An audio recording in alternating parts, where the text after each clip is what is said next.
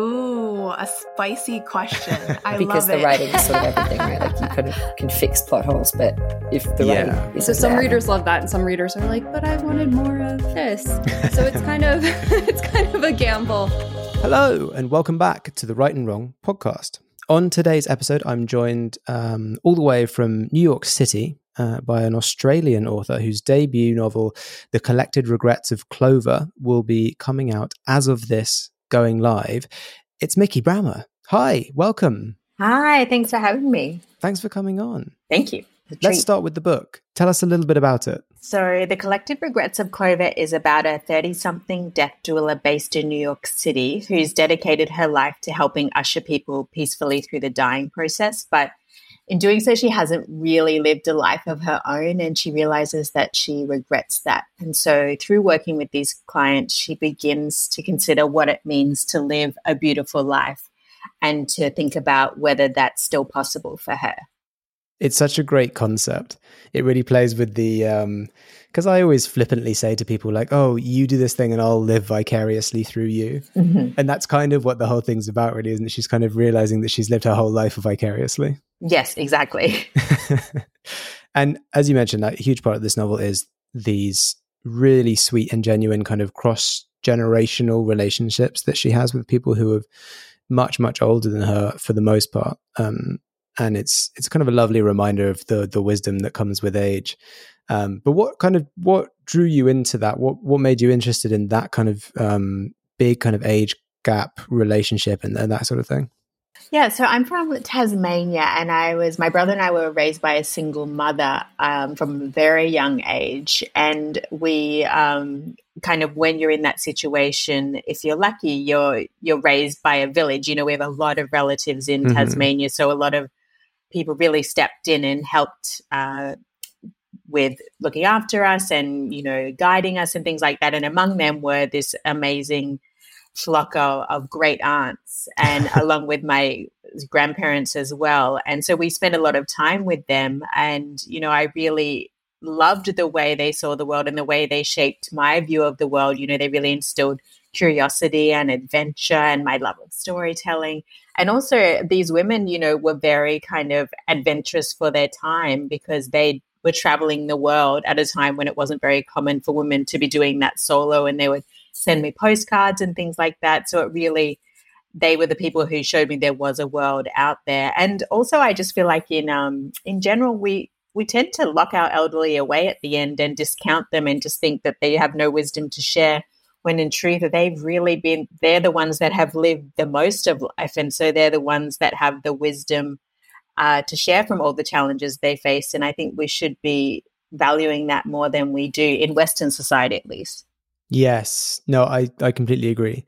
There's a sort of scale of time that you can never get until you are a certain age and you have that kind of experience, and you can look back and be like, oh, I see, you know, the things that really mattered, things that didn't matter, and this, that, and the other. So do you think some of those are some of the characters in the book, are they very much taken from kind of your experiences of this like flock of great aunts that you knew when you were growing up? Yeah, a lot of them, I would say they're kind of an amalgamation of all of those people, with a bit of my mum thrown in, and then grandparents. And also I've always loved spending time with the elderly, so I've done quite a lot of volunteering. And in New York, I do a thing called friendly visiting, and it's when you go and spend, you know, a couple of hours on, say, a Sunday with an elderly person who doesn't really have any family or friends, you know, just to give them that social interaction. And I really loved that because you would hear the most amazing stories, and there were such interesting people. So there's a kind of a few of those in there as well. Okay, so this is really quite a sort of it's not really biographical, but it's very much like a personal thing. Like it's very rooted in your own experiences kind of throughout your life. Yeah, definitely, with the wisdom that the people share and the guidance. I feel like there's a lot of us have that one person in our life, the older person who's really our guide and often steps in even in a parent role. And I really wanted to kind of pay tribute to that because they are such significant people in our lives.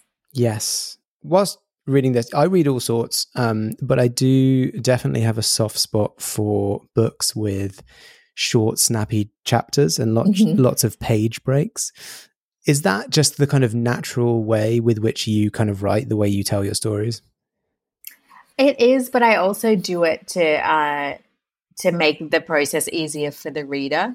Okay. I, as a reader, like to feel like, I have momentum through a book. And I think, I don't know if it's an actual technical term, but the concept of potato chip chapters. So, you're just kind of like, one more. Okay. And I really appreciate those kind of, I think I'm more of a succinct writer just by nature, and that could be from being a journalist, but I really appreciate, for example, the writer Martha Gellhorn. She didn't write fiction. She was a journalist, but in some of her books, I always admired her for the way that she could say so much in a really short sentence. And I think that's a lot harder than being very wordy and verbose. And I really admire that. And I think I'd probably be a bit more descriptive than her, but I really aspire to kind of do as much with as little as possible. Yeah. I mean, that's the one of the sort of most difficult skills with writing, isn't it? Is how short can your sentence be, but conveying the most information in detail. Absolutely. Yeah. I like that, the potato chip metaphor, because it is, you sort of get cheeky with books with short chapters or lots of page breaks, and you think, oh, just one more. I could just, it's like, I've got to go in 15 minutes. I could fit one more chapter in. Yeah, exactly. Or when you're going to sleep and you're like, oh, I'm not, I could probably do one more chapter and then 5 chapters later. And I think it's nice to fly through a story. It's like, for me, I love that experience as a reader. So I really wanted to try to create that, especially with the story of Clover, because she is alone for a lot of the chapters. And I think if they were really long chapters, that could feel a bit like it was plodding. So in order to counter that, I think the shorter chapters kind of help, hopefully, to propel them through. Yes. And are you, when you kind of came to write this, are you the sort of person that plans things out sort of meticulously, or was it a sort of, I'm going to wing it, see where we land? No, I like winging things. That's kind of my approach to life. I plan to a point, but I think just for my creative process, it works a lot better when it's just given the freedom to come out when it needs to. So I don't really have a writing routine or anything like that. And when writing the book, I didn't write it chronologically. I just wrote parts, and it was like putting a puzzle piece together, yet filling in the gaps. I knew where I wanted to end up, so I knew the ending, and then kind of filled it in along the way. Oh, that's interesting. Sort of like a coloring book, but you didn't do it in any kind of order. That's because I know I've spoken to a few authors that have done that, but often the book itself is not chronological, whereas this is a chronological narrative. Yeah. That's interesting. So when you say you plan to a point, is it you know where it's going to start, you know where it's going to end, or is there more detail than that? Yeah, I would say actually, when I started it, because I'd never written a book before, I didn't really know where it was going to go. I was just like, a death doula, and she keeps notebooks, and that's all I had. And then I thought, okay, well, what is she going to do for 90,000 words? So, but I would say what I like to do is really sit with the story, because I'm quite a daydreamer anyway, and I'm often in my imagination, and so for a few months, I kind of, and especially with this, I had the idea rolling through my head for quite a long time. And so I think I was building it in my head, and same with the characters, really fleshing them out in my head. So when it came time to write it, it was all there. And I kind of knew how I wanted Clover to end up personally. Yeah. And so it was then kind of arranging all the parts to facilitate that growth, essentially. Oh, it's interesting. And you said this is the first novel that you'd ever written?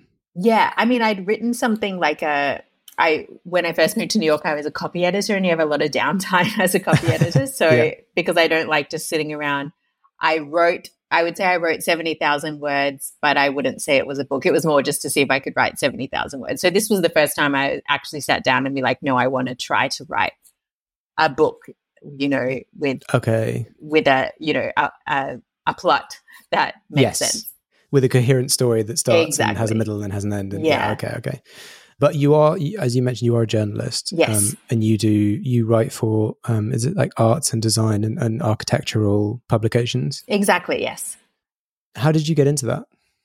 When I was in Australia, I was the editor of a pop culture magazine, and aspects of that was design and architecture and art. So I always really liked it. And then when I moved to New York, I kind of fell into that because I didn't have any contacts here. So that's why I started out as a copy editor at an architecture and design magazine. And then from there, started writing for them, became one of their editors. And now I've been here 10 years and I love it. It's my favorite kind of subject matter. So I feel really grateful that I was able to build a career here writing about beautiful homes and art.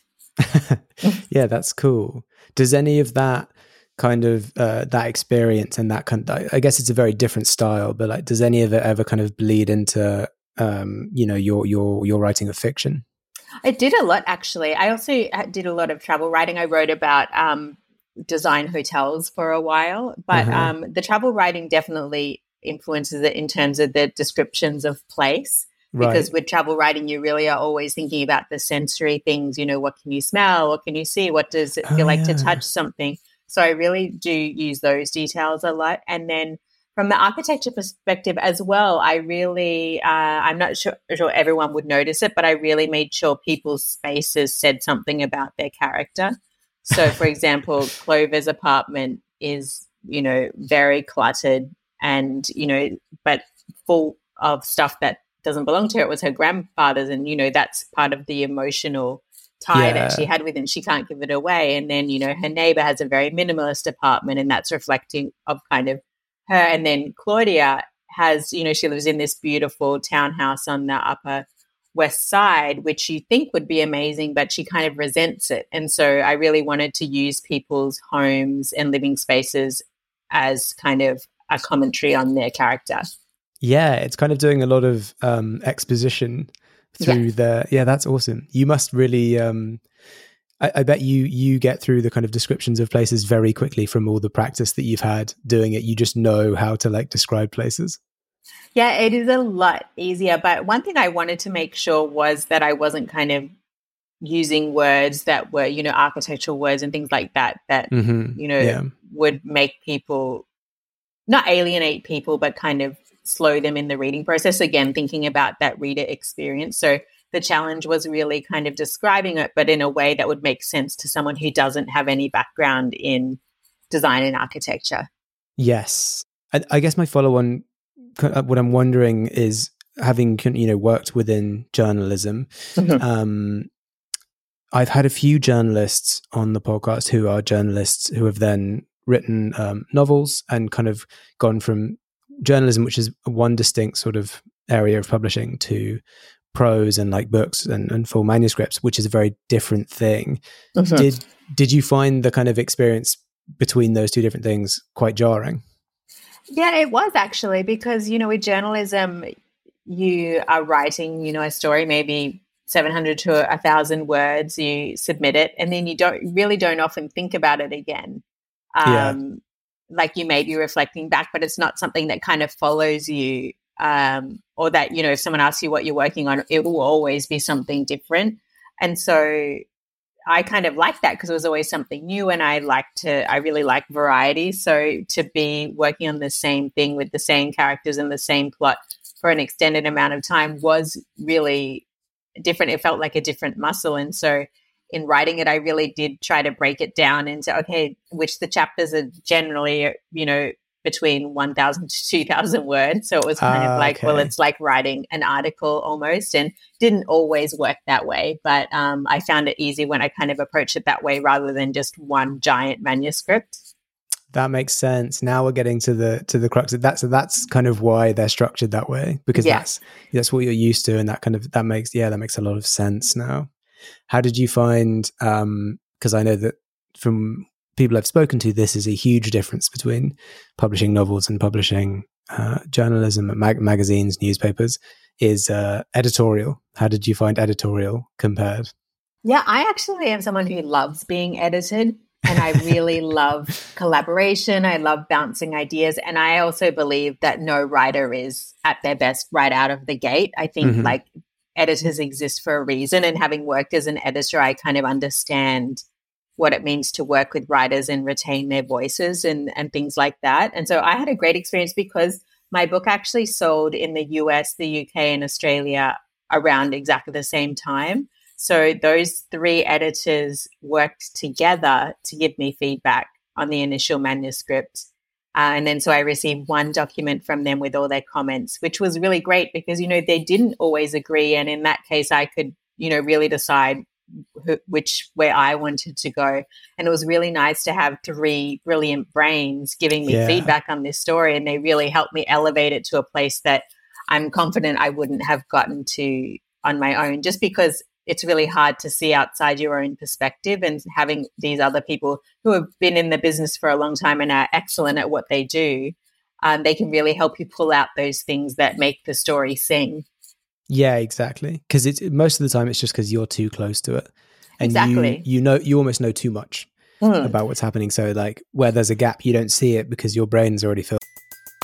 Everybody in your crew identifies as either Big Mac Burger, McNuggets, or McCrispy Sandwich. But you're the Filet-O-Fish Sandwich all day.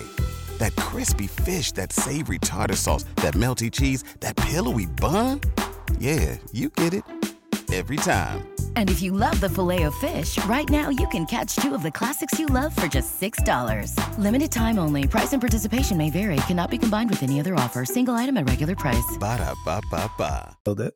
Yeah, exactly. And also they just, I think, initially there were some things that I was like, oh no, I'm not changing that. And it's always that initial ego sting. And then you think around, you're like, well, actually they have a point. And then you remove it and then you never miss it in future drafts. So I think trusting, there are like maybe probably 10% of things that I decided to keep as is. But I think generally, trust that these people know what they're doing. Yeah, and I guess when you have 3 editors, if all 3 of them flag the same thing, there's a part of you that's like, yeah, maybe that should be changed. Yeah, exactly. Dialing it back a bit, because I do want to talk about the editors and not all being picked up. But before we get there, you'd never written anything before. So did you write this and you were working kind of in isolation by yourself, and then you started submitting it and sending it to agents? Yeah. So like I said, I had the idea for a while, and then like I think most people who have books coming out now sat down and wrote it in lockdown. Yeah. And I worked with a critique partner. And because I do like that collaboration and bouncing ideas aspect, I was sending her each chapter as I wrote it. So in a very raw form. But that was really great because it's a friend of mine who, we have similar writing styles and approaches to writing. And so she really understood what I was trying to do, especially because it was such an unusual idea. And to have someone who understands what you're trying to achieve and also understands or knows all these characters really well, that was so helpful, because I would say, I really need Clover to get to this point emotionally. What situation could I put her in? And then this friend was really great. Her name's Katie Moalek, and she's also a developmental editor. But she really helped me, build it out, and that was such a rewarding process. Okay, and then so from that did you just kind of submit to a bunch of agents? And yes. Sorry. So yes, once I did that, I sent it to beta readers. A few people, one of whom was my mum. Nice. And then, people who aren't, so Katie is a writer and editor, but I consciously send it to people who weren't, just to get feedback from just a general reader's point of view. It's very different. It is. And someone who's in sort of writing and publishing versus out. Exactly. And the things they pick up on are so interesting that you would never have thought. And I think it's so useful to have that perspective, because that's going to be the majority of people reading your book. So I think that's really important. And then, so I made some edits based on that, and then queried agents here in the US. And there was one in particular that I really wanted, but, obviously you have to kind of spread your chances. So I think initially I queried maybe 10 agents, and I think I got no's from maybe 3. I got a few requests for manuscripts, and then maybe 3 or 4, and then like a couple I just never heard back from. But I ended up, the one that I wanted was the one that I ended up with, which was great. So amazing. It kind of worked out for the best, since I was kind of querying the other 9 just as backup for her. Oh, yeah. And that's Jemima Forrester. Oh, Jemima's my UK agent, Oh, who I love. okay, My right. US agent is Michelle Brower, but Michelle works a lot with Jemima, and I feel I'm so lucky to have those two as my agents. I love them. They work very differently, but in the perfect complement, and I just love that I get to have two amazing agents. Right. Okay. So, and you have two specifically just because they obviously understand the different markets and they're there to like pitch in different markets. Exactly. So Jemima sold it in the UK and Australia, and Michelle in the US. Oh, okay. Really, that's interesting. Okay.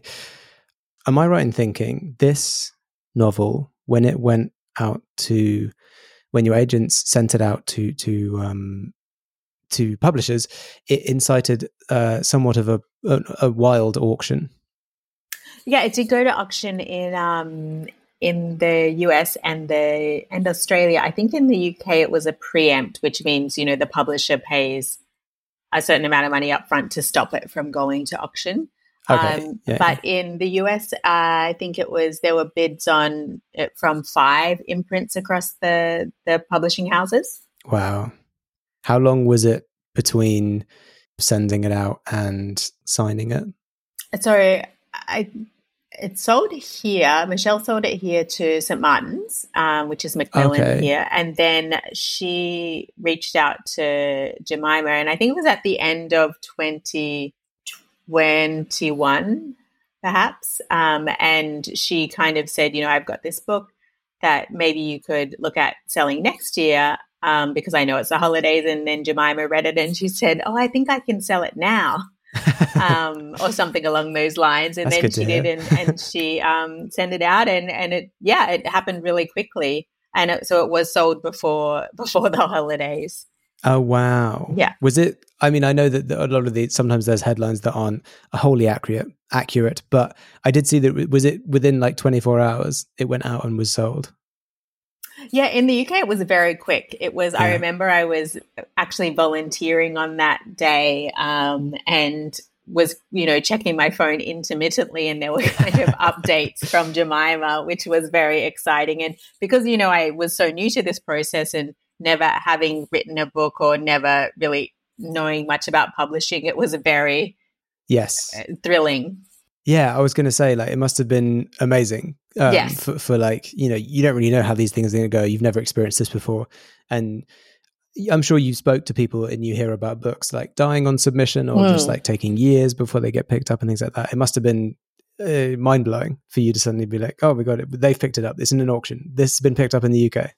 Yes. And actually I didn't, because it was kind of ignorance is bliss. I really didn't know anything about the publishing. And so I'm kind of glad I didn't, because now knowing, I've since learned those experiences from people, and it makes me very grateful for what happened to me. But I think it was very nice that I just had no idea how anything was going to go. And so it was just a really fun process. Yes, ignorance truly is bliss. So I have a proof of the book, which has a nice yellow cover. But I have to say, I was a little bit jealous when I did see the official color, especially the UK edition. Might be one of the prettiest books I've seen in a very long time. The US edition is also really nice, but the UK one I thought was so stunning. Were you involved at all in any input in the design? Yeah, I did get to, with both covers I got, they definitely asked for my feedback and I got to give input. But at a certain point, especially since I'm someone who has no experience in publishing, I think, again, you need to trust that they understand the markets that they're aiming at. And because I, am into art and design, and I'm also, my tastes are very minimalist. And so I think I really had to kind of be like, okay, this is not for me. We're not trying to attract me as a reader. We're trying to attract a lot of other people with lots of different tastes. And I think it's beautiful. And I love the UK one especially, which it's the same one in Australia and I think also Germany. But what I love is that the yellow and just the exuberance of the flowers really counters the fact that it's about death, which I think is something that initially people would, it would make them pause before. But I mean, some people would be like, yes, this is great. But most people, I think, would kind of you're like, oh, do I want to read a book about death? And so having that really cheerful cover, I think really helps. Yeah, no, I know what you mean, because I mean, it is an overall uplifting book. It just happens to be it's more like it's in proximity to death. Yeah, and exactly. less so about death. You know, it's how I describe Ted Lasso to people when people are like, oh, the show about the football thing. And I'm like, it's about football, but it's not about football. Okay. Exactly. Yeah. And that was, the whole reason I wrote it was because I was someone who had anxieties around death since I was a kid. And so I really wanted to write something that was joyful and uplifting and explored it in a way that would be accessible for someone like me who would usually avoid that type of book. Yes. Yeah. You know what? It's that kind of thing. I was a very similar way when I was younger, and it was actually Terry Pratchett that kind of made me open up to things like that, because Terry Pratchett, through all his books, has death as a character, but death is never a scary or like threatening character. Is always a very kind of gentle and really nicely positioned character. So yeah, it's such for me, a very relatable thing, at least, and hopefully a lot of other people find that too. So now that you've done this once, you've got the book's when this goes live, the book's out. So it's going to be out in a couple of weeks as of us recording this. Knowing how this all works now, having gone through the machine, you no longer can claim ignorance. It's I'm sure you're already well underway with a new manuscript. Is it still in a top secret phase? Yeah, I can't say too much about it except that it's not about death. Okay. So it won't be a sequel. I mean, there's death in it in the way that, there's death in every book, like in some way, but not in the same way as Clover. But, and I can also say that it's about siblings, but that's probably the most I'll say for now. Okay. So it's a sort of family orientated thing. Yes. But without talking about the manuscript specifically, are you working with the same editor or editors, plural, that you were for the first one? Yes. Yeah. So we'll go through the same process again. I'll send the manuscript to all of them along with Jemima and Michelle, and then they'll all give me feedback in the one document, which I'm very grateful for. I think that's a lot more work for them because they, really need to collaborate. But I think I've heard from other people who've been in a situation with several editors where they receive 3 separate manuscripts with feedback that it can be a bit paralyzing, especially when the feedback conflicts. Yes. Yeah. Well, presumably it's, I'm going to assume it's in like a Google Doc and they're all just editing an online document. Maybe at that, I usually get it as a Word doc, but yeah, probably they work it as a Google Doc. Yeah. That's great though. You've basically got like a top, like an ultimate critique group of like professional editors. Amazing. Yeah. And it was hard for me because, I was used to the first time where I worked with a critique partner who I am working with on the second book just because I like to work that way. But then the beta readers and then the agent, and then was making changes all the way along before it got to the editors. So it's a little bit nerve-wracking to be sending them kind of the first draft. Yeah. At first I was like, oh no, well, I'd prefer to send it to some other people first. And my editors were like, why? That's literally why we're here, to help you edit your book. So take advantage of it. And once I realized that, I thought, I'm not a querying author anymore.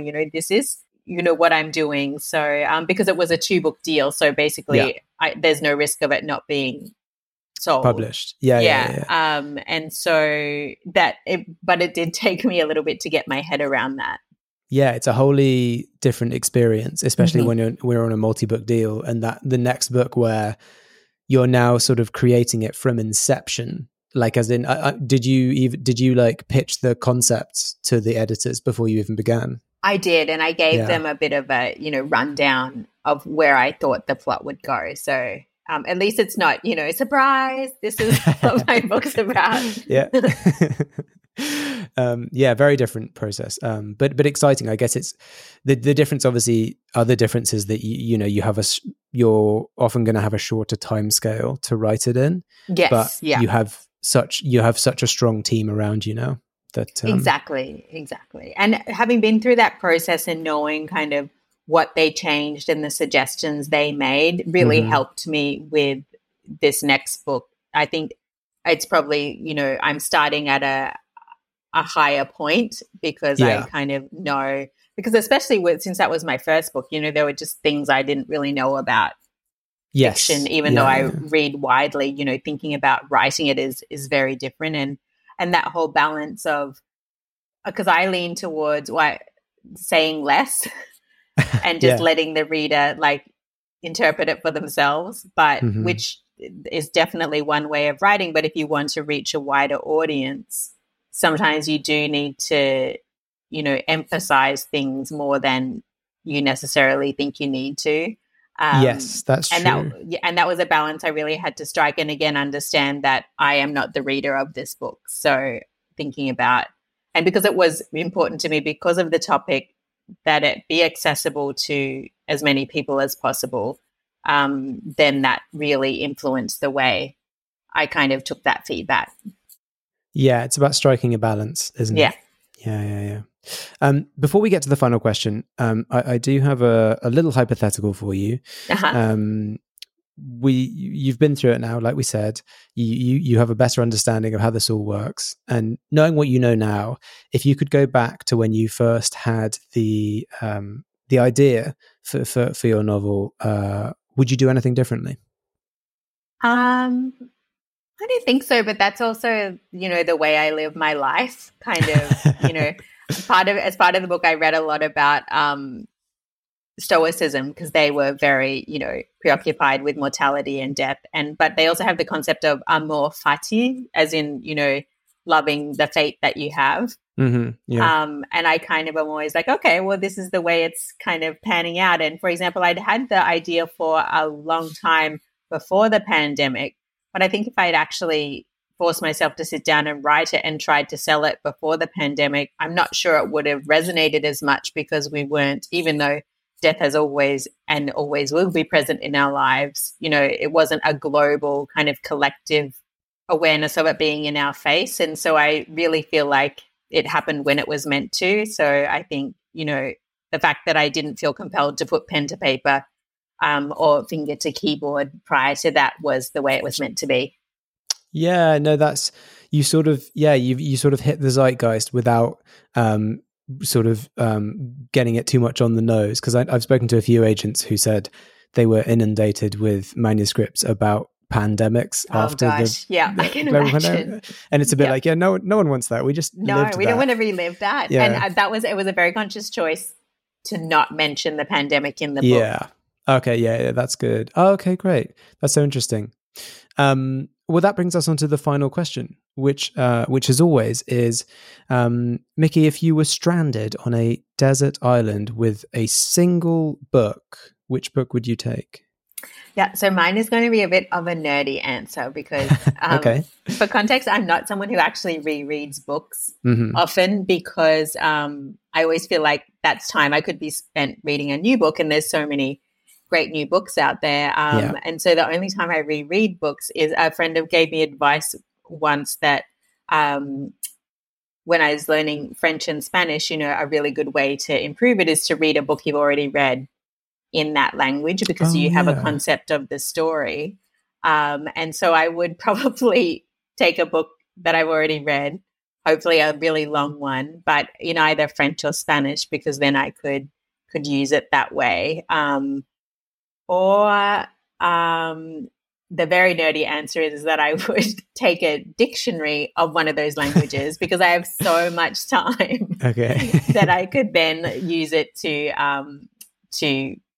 really improve my vocabulary for the time that I hopefully get off the island. But or I would just take a new book. And in that context, some books that I'm looking forward, if I was planning to be stranded in the next few weeks, I've got on my shelf Sea Change by Gina Chung. I'm looking forward to reading. Banyan Moon by Tao Tai. All Night Pharmacy by Ruth Madievsky. I don't think that one's out yet. And then Strange Sally Diamond as well is one. So yeah, just a really thick one. Yeah. So you're kind of free with it. You're kind of like, I'll take the one that I take will probably be the one that I should take. Yeah. Exactly. Yeah, go exactly. With the flow. Yeah. Okay. Whatever happens to be there, whatever floats by. Okay, awesome. Well, thanks so much, Mikki, for coming on the podcast and sharing all of your experiences, telling us about the book. It's been really fun chatting with you. Thank you so much for having me. It's been a pleasure. I really appreciate you taking the time. You're so welcome. And for anyone wanting to keep up with what Mikki is doing, you can follow her on Instagram and Twitter at Mikki Brammer. That's MIKKIBRAMMER. And to make sure you don't miss an episode of this podcast, follow along on Twitter, Instagram, TikTok, and Facebook. To support the show, you can head over to Patreon. And for more bookish chat, check out my other podcast, The Chosen Ones and Other Tropes. Thanks again to Mikki, and thanks to everyone listening. We'll catch you on the next episode.